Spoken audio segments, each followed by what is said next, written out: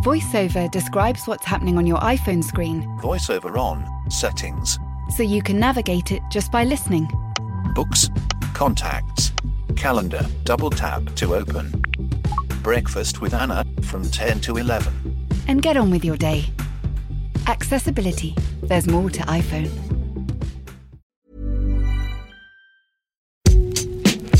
Hello, this is the Game Podcast from The Times on day 2 of Euro 2020. Tonight, there's a harrowing moment for Denmark's Christian Eriksen as the world watches on. Wales show some fight as they look to replicate their exploits of 2016. Romelu Lukaku's on fire, and there's a special message for the England fans. All that and more coming on today's episode of The Game Euro 2020. This is Hugh Woozencroft in Baku, bringing you daily episodes of the Game Podcast throughout the tournament. So make sure you are subscribed on Apple Podcasts, wherever you get your podcast from. You can also subscribe to the Times and the Sunday Times right now for less than £1 a day. Go online, search thetimes.co.uk/the game, and you can start your free trial. With me on day 2, Molly Hudson, Ian Hawkey, and Jonathan Northcroft. Guys, how are you? Hi, Hugh. Good, thanks. Well, we have to begin by discussing the awful scenes at the Denmark versus Finland game. Inter Milan and former Spurs midfielder Christian Eriksen is awake in a hospital after he collapsed on the pitch. UEFA say his condition has stabilised. The Danish Football Association say he is doing well. But Molly, you were reporting on this match. It was just scary to watch. It was, and I think it was one of those where maybe initially nobody was quite sure what had happened, because on the broadcast we just saw Eriksen sort of prone, lying on the floor. It quickly became clear how serious it was. Anthony Taylor, obviously English referee, very quickly signalled for medical attention, and Denmark captain Simon Kjær acted so quickly to ensure that Eriksen didn't swallow his tongue, make sure he was in the recovery position as the medics came onto the pitch.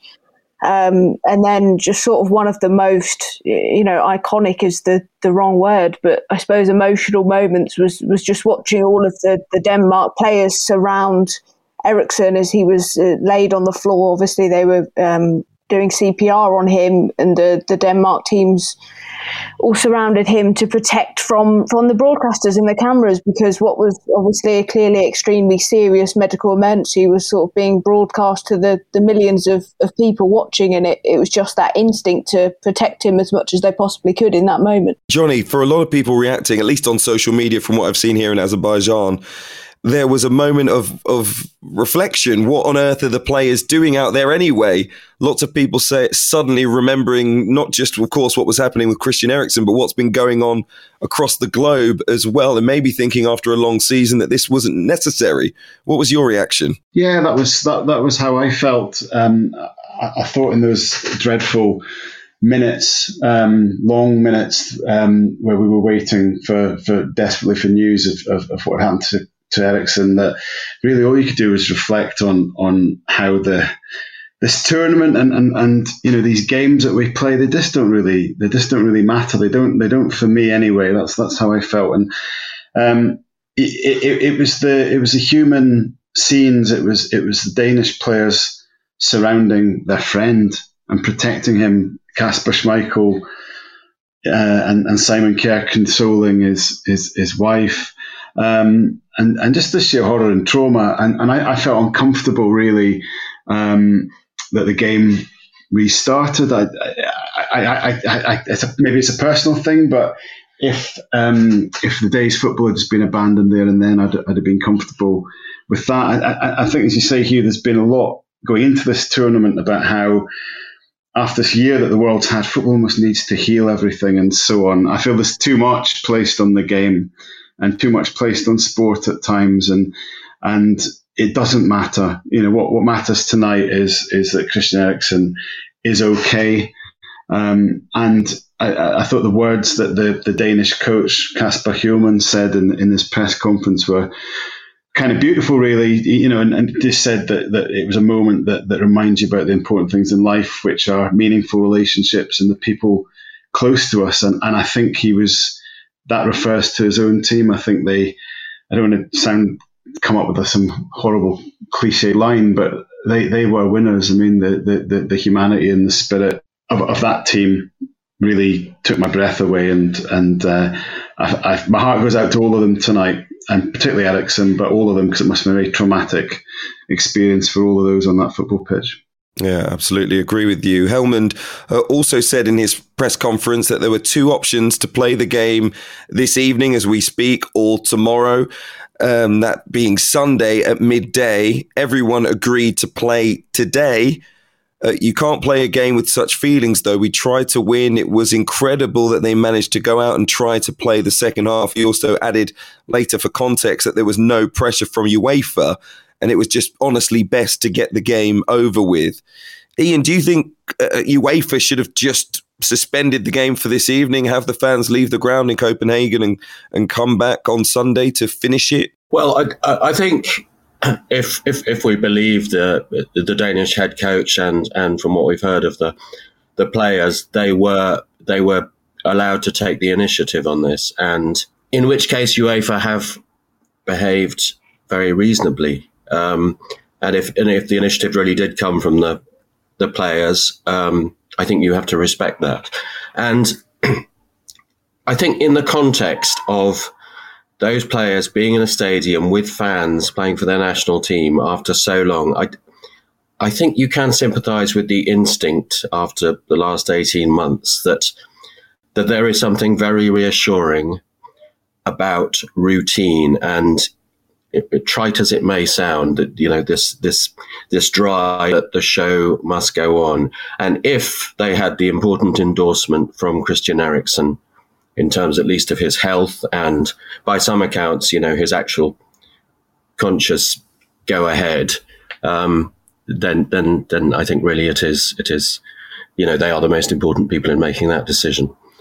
And if UEFA really didn't put any pressure on, good for UEFA. Molly, there were also some nice moments, emotional moments, the Denmark and the Finland fans chanting Christian, then Eriksen back and forth as he was out on the pitch. Also his Inter Milan teammate, as Belgium played this evening, Romelu Lukaku, running to the TV cameras after scoring a goal saying, "Chris, I love you, stay strong." There was a feeling, a sentiment tonight of the football family being united again. There was, and I think there's almost that point that I completely take what Johnny's saying there about the fact that, did it really need to be played? I personally felt the same way. It was very, very strange watching the second half. But on the other hand, you sort of did see the football family come together, and you saw, particularly those fans that haven't seen football for, however many months. And I think they were just so sort of together with the players in that moment, and you can completely see why the players wanted to carry on and do it for them, do it for Christian. And I think that is the positive of all this, I suppose, was the way that football did come together. The teammates came together for their friend, and I think that's what, as much as Christian's health, which is the most important thing, that's what we'll also remember this from, that, everyone involved in football are people at the end of the day. They're not just, these players, these robots that we watch. They all have feelings, and that's what we'll take away from this. I have to admit that I did not witness it as the game was on. I was still on my way back to my hotel after the match in Baku between Wales and Switzerland, but I was getting dozens of messages from people saying, "This is absolutely horrific. This is so sad. This is awful." My partner, friends, colleagues saying things to me about Christian Eriksen. I just couldn't believe what I was receiving on my phone. And the way that it was being discussed to me, I thought it was the worst possible outcome, really. The words were so strong. But I did see again on social media apologies from people at the BBC about the broadcast.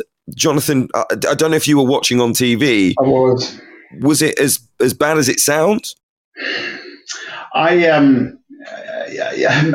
Maybe. I mean, I feel there's a need that people. I think that a lot of that was on social media, and there's a need to. People seem to feel a need to lash out when something traumatic happens, and the BBC were I guess on the receiving end because so many people felt uncomfortable, and I don't know what the right answer is because I'm not a TV producer. I did feel that they did linger on the pitch for too long, and they sort of panned in on Eriksen's partner and so on, and then sort of went back to a shell shock studio and then cut away very quickly. It was odd, but I'm not. I think it was hard for everybody. I think maybe if they'd done the other thing, then if they just stopped the broadcast there and then there'd have been another reaction. I see it as part of the need to lash out. I mean, what was clear, of course, was that the Danish players were surrounding Eriksen and trying to keep the cameras away. And I guess, as Ian and Molly have said, we should sort of take the lead from the players, and that was probably the clue that the TV should have taken to not be showing that. But it's just enormously difficult for everyone, I think, and probably you could see in the studio, Alex Scott and Cesc Fabregas and Micah were just, it was an impossible situation for them broadcasting as well. Well, we wish Christian Eriksen all the best, of course, his teammates as well, and anyone involved with Tottenham Hotspur, all the Spurs fans, but of course his club and his country and his family and friends in particular, and hopefully he's back out on the pitch and well sometime soon. Let's move on, though, to the events of the footballing events, I guess, on the pitch elsewhere. I know the Danes lost their opening match 1-0, and lots of people had them as an outside bet. But as we heard from their manager, I think it was a very difficult situation for their players today. Elsewhere, here in Baku, well, let's talk about Wales against Switzerland. Great spirit and determination to fight back from a goal down for Wales against Switzerland. They rescued a point in Group A, but it was really, for many, seen as a must-win game. Ian, what did you make of the match between Wales and Switzerland? Well, we could take the Robert Page view, which was extremely valiantly positive afterwards. But Wales have played much better. We've all seen Wales play much better than they did yesterday. Yes, it was very hot. But for the huge middle chunk of the game, they were so far second best. You were there, Hugh, but that was certainly my view. But they came back from a goal down. Their goalkeeper was excellent, Danny Ward. And I suppose, in a way, their strategy paid off because the target man did it for them in the end with a very, very skillful target man goal. There will be some players who know they can do much better. The captain, for instance. But I guess given what had happened the night before, they can look with some optimism at the possibility of 4 points after 2 games. If they can beat a slightly shell-shocked Turkey, and then 4 points after 2 games is a very good position to be in this competition. So yeah, I think they've salvaged quite a lot from that, and coming back in that fierce heat is something. There was a sense of positivity at the full-time whistle, mainly because of how the game had gone rather than the result itself, because Wales were dominated for long periods and ultimately got a goal which they conceded from a set piece, but also got their own from a set piece later in the game. But I think the reality is they really should have had more of it. I think Aaron Ramsey, especially Gareth Bale, really, really peripheral. But actually, Vladimir Petkovic, the Switzerland boss, Jonathan, is probably the reason that Switzerland didn't win this game, because he took off Xherdan Shaqiri when they were in the ascendancy. The Liverpool man was not happy about that, bringing on a holding midfielder and really handing the initiative to the Welsh. What was he thinking? It was an odd one because they were cutting through Wales quite easily in midfield, and there were more chances for them to be had. And I didn't see any great sort of danger from Welsh counter-attack. I mean, there was Daniel James's pace, but it did hand a bit of initiative. Perhaps there's a physical element because Shaqiri's not played a lot of football. But I actually thought Robert Page probably got it wrong because David Brooks should have been on a lot earlier. Wales lacked a bit of craft in the game.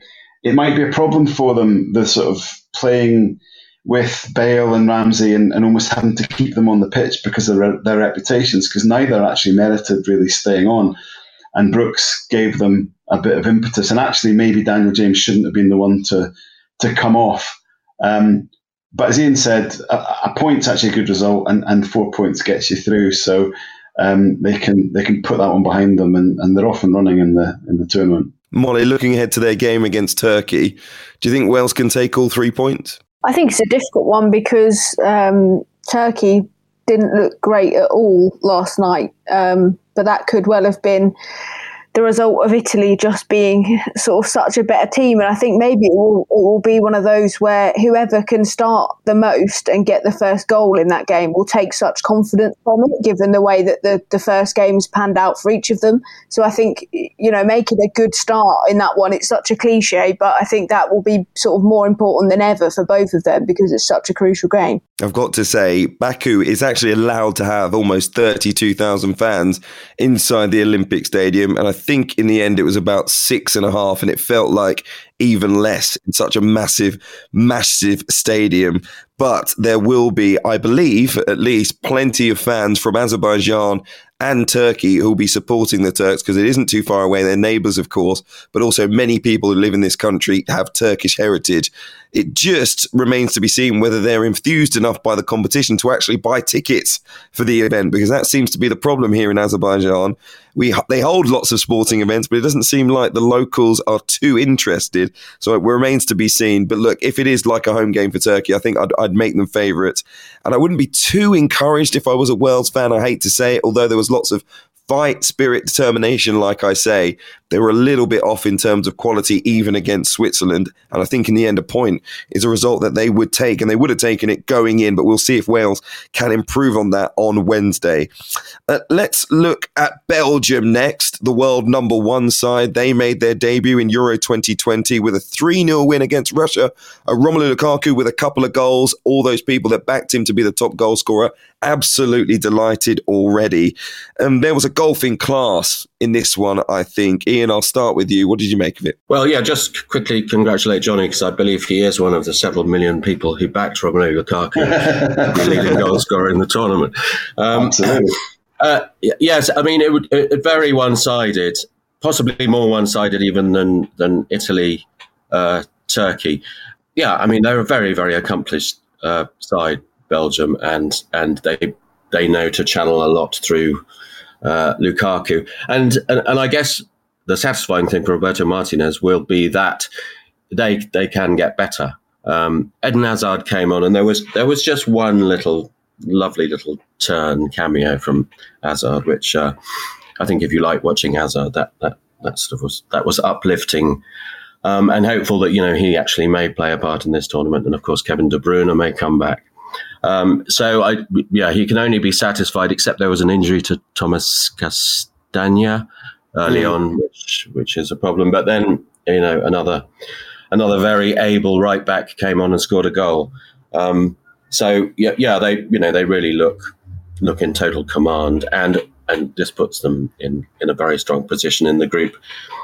And because of the way the tournament works, they can start thinking about pacing themselves, which is, and just going back to Robert Page here with some sympathy, these managers are really, really concerned about pacing their resources, conserving players, also, seeing if players are at a stage in their momentum to be ready to play. It's more than any other tournament I can remember because of the circumstances. I think preserving stamina and programming the capacities of players is so preoccupying for most managers. I look at the Belgium team, and there were big players missing. De Bruyne, of course, you mentioned Hazard came off the bench as well.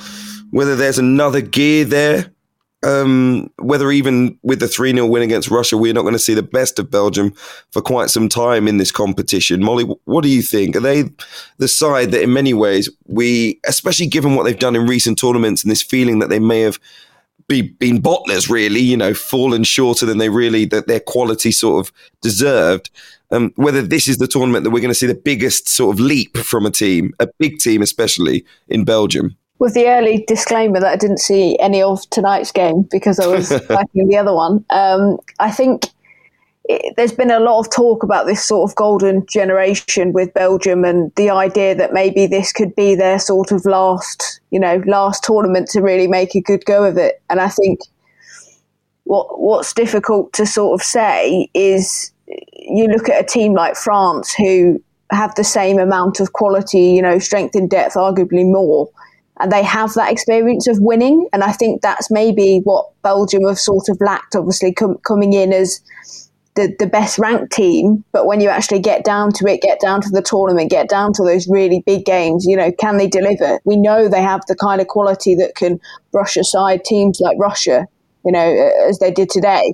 But actually, when they come up against one of the much better teams, one of the favourites to win the whole tournament, it's a case of actually those fine margins, that experience, that winning. Do they really have that? And I think maybe that's where the team has fallen short. Because nobody would argue that they're fallen short on sort of individual quality, because they've got absolutely bags of it. You almost sound like you're talking about England there. And the one thing that I think England might fall short on, and we'll talk about them in a few moments' time as well, is the quality of the manager.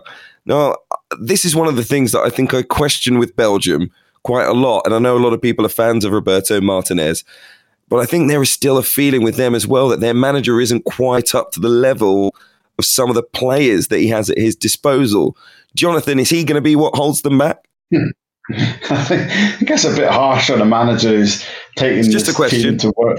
Well, they're world number ones. They've been there for 3 years. They've only lost one game since 2018. That was against England, and England were really lucky to win that one. So I think Roberto's doing quite well.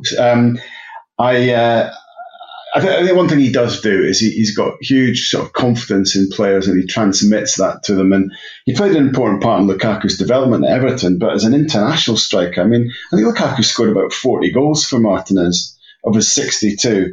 I'm glad Ian's noted that, I managed to spot that talent ahead of everyone else, after the 60. I had him captain in my Euros Fantasy League team today, but I don't entirely understand the rules. But I think it was quite a good move, and I loved his performance because he still doesn't look the most sort of gamely striker, if that's even a word. There's still something slightly kind of untidy about him, but everything's actually almost perfect. He just does it untidily. His finish was nice, but I was watching some of his passes around the box, and it's kind of slightly cumbersome, but bang, it goes right to the teammates' feet. Really intelligent footballer, really sort of accomplished player these days. And with De Bruyne coming back, Tielemans, my goodness, an absolute prince of a footballer, just ran the show today. And the question for them, don't think it's Martinez. I actually just think are those old centre-backs going to really be up to it if they come up against, let's say, an Mbappe? But I think it'll take a team of France's standard to put Belgium out of this tournament. Yeah, I think with the 3 points today, it's virtually 1 foot into the knockout stages. Given how many teams will be going through for Belgium, don't think there's going to be any worries with them in this group. And we will talk about them, of course, plenty more as the competition progresses. As you're listening to me, Daisy, Apple's iPhone disassembly robot, is dismantling an iPhone into lots of recyclable parts. That's how Apple recovers more materials than conventional recycling methods. Thanks, Daisy. There's more to iPhone. Small details are big surfaces. Tight corners are odd shapes. Flat, rounded, textured, or tall. Whatever your next project, there's a spray paint pattern that's just right. Because Rust-Oleum's new Custom Spray 5-in-1 gives you control with 5 different spray patterns. So you can tackle nooks, crannies, edges, and curves without worrying about drips, runs, uneven coverage, or anything else. Custom Spray 5-in-1. Only from Rust-Oleum.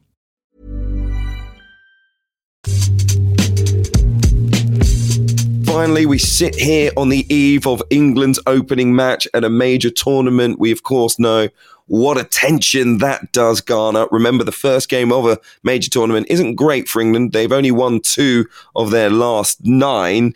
So usually by Monday morning, I think we're going to be talking, maybe some negative headlines. I hate to say it. Maybe already, of course, something that's a major distraction, I think, has been the taking of the knee in terms of newspaper headlines, taking it away from the football. And the FA this evening issuing a message to their supporters. They say England's senior men's team begins their campaign at home at Wembley Stadium. Major tournaments don't come around often. When they do, it's an important opportunity to unite friends, family, and the country. But they go on to say that the team has reiterated many times they'll collectively take the knee against discrimination, injustice, and inequality. It's a gesture of unity, they say, fighting against inequality that can be traced as far back as the 18th century. And they have reiterated once again that they do not view this as being aligned to any political organization or ideology.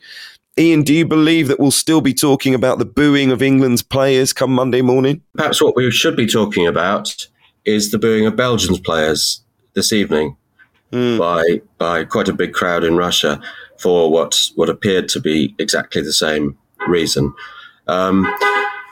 Which we probably weren't bowled over by surprise that happened, but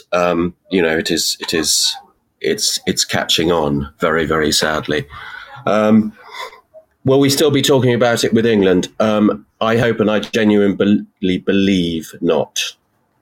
By the time we're into the second week of the tournament, I think it will pass, and I genuinely hope that there will be a more mature attitude towards it, and people will, as we were talking about with the players of Denmark and Finland earlier, that there will be some respect for the players' right to make decisions for themselves and trust them to make decisions for reasons which aren't going to be glossed with other people's ideas about what they might signify. Where do you get your faith from in this? That I believe, the England team is very inspiring, and that people go to watch it because they are inspired by this team and the individuals in it. You don't share that faith, Hugh, do you? No, not necessarily, because I do think it was a small minority, to be perfectly honest. And I think there will be a feeling inside Wembley that, hold on a minute, this is a major tournament and we all want the team to win. Can't you just be quiet for a little bit?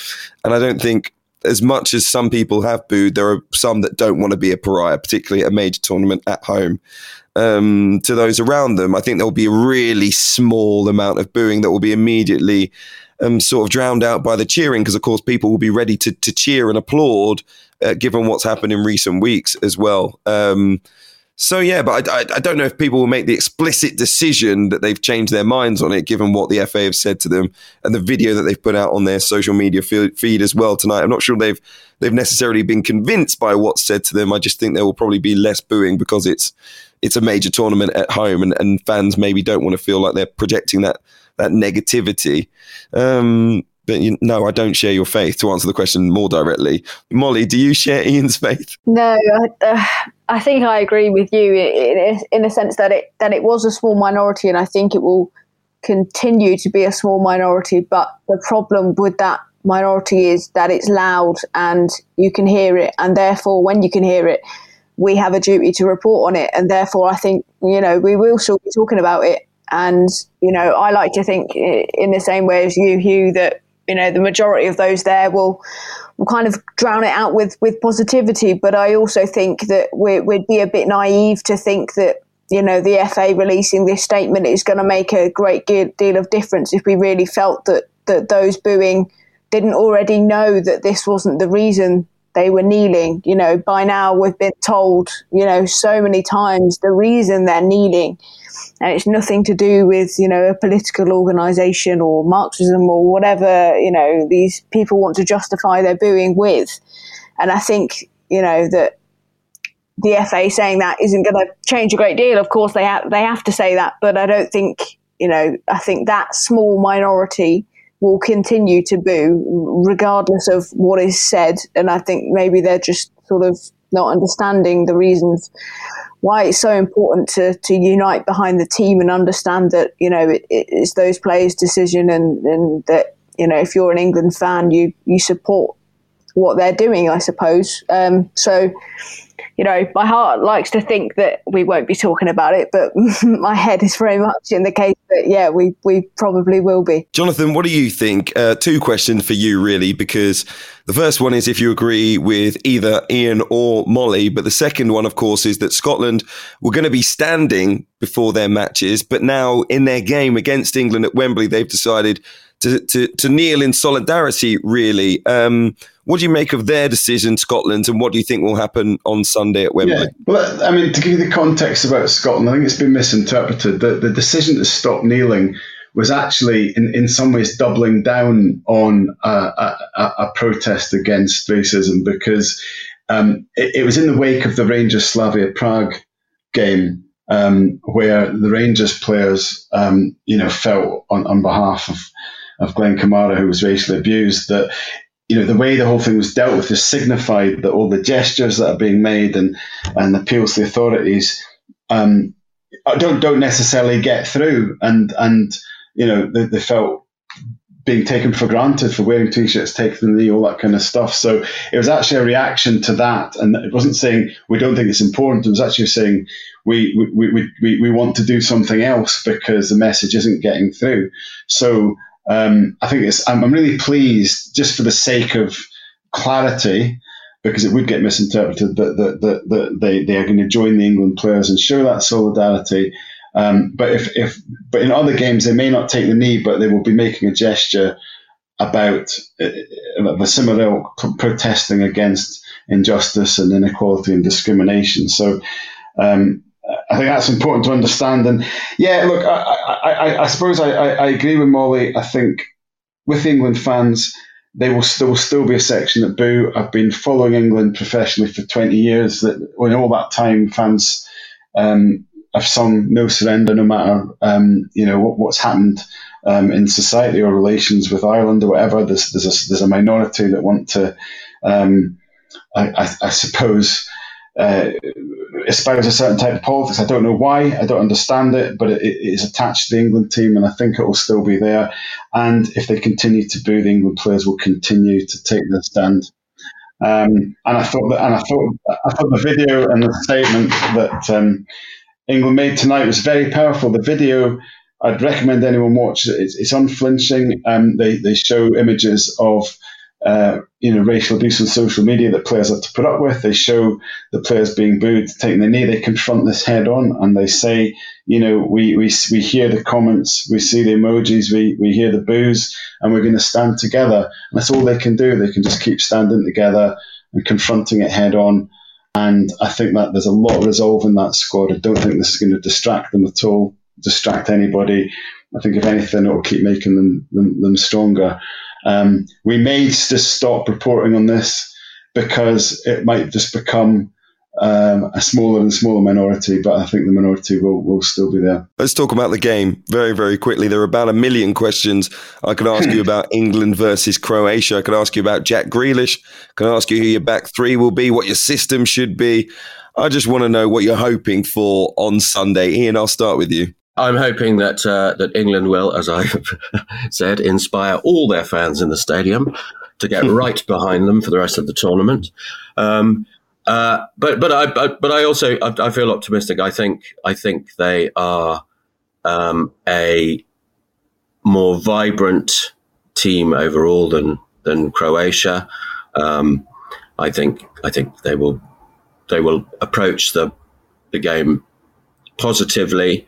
And I think home advantage will be important, and I think there's a lot of players out there with a lot to prove and a lot of desire to make this their tournament. And I think that in terms of the opposition, I think the axis has moved a little bit. I think England are more on the up. Croatia are less obviously rejuvenated than England since 3 years ago. So I think England will put on a good show without completely taking their handbrake off, and I think England will win. Molly, what are you hoping to see at Wembley on Sunday when the game starts? I think I just want to see how Gareth Southgate balances the team, because I think maybe the we look at the defence and say, yeah, maybe that's a problem area getting into the latter stages of the tournament. But ultimately, whether England can score enough goals and create enough is going to be down to which of those creative players, the Mason Mounts, Jack Grealish, Phil Foden, how many of those can we actually get on the pitch without sacrificing ourselves in terms of defending, in terms of that midfield balance? And I think that's maybe the thing that we'll see the most, because you look at the warm-up games and how much can you actually read into them. Various players have been injured or out of the team for whatever reason. I think, first game of the tournament, you've got decent opposition against Croatia, and it's a really good opportunity to see, maybe how many of those players will be in that starting 11, and maybe, how proactive, how attacking that team will be, because maybe against Croatia, last time there was more of a sort of emphasis on the defence, when a lot of people are quite excited about the young attacking talents we have this time around. So it'll be interesting to see, how that pans out. Finally, Jonathan, what are you hoping to see at Wembley? Don't say an England defeat.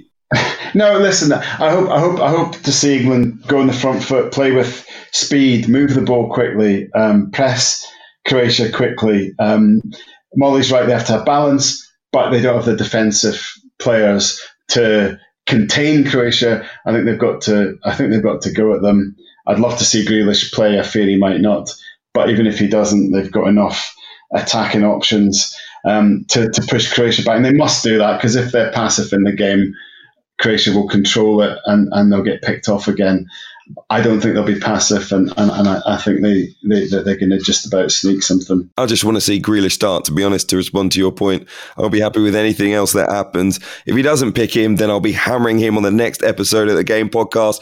Jonathan Northcroft, Ian Hawkey, Molly Hudson, thank you very much for being with me on day 2. Plenty more to come on day 3 of Euro 2020. Of course, England, Croatia in action, Austria and North Macedonia, and the Netherlands taking on Ukraine. We'll talk about tomorrow's action very, very soon.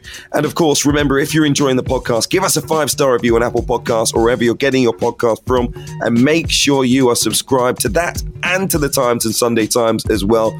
Right now, you can get it for less than £1 per day. Just search thetimes.co.uk/the game and you will get yourself a free try. We will see you in about 24 hours. See you soon.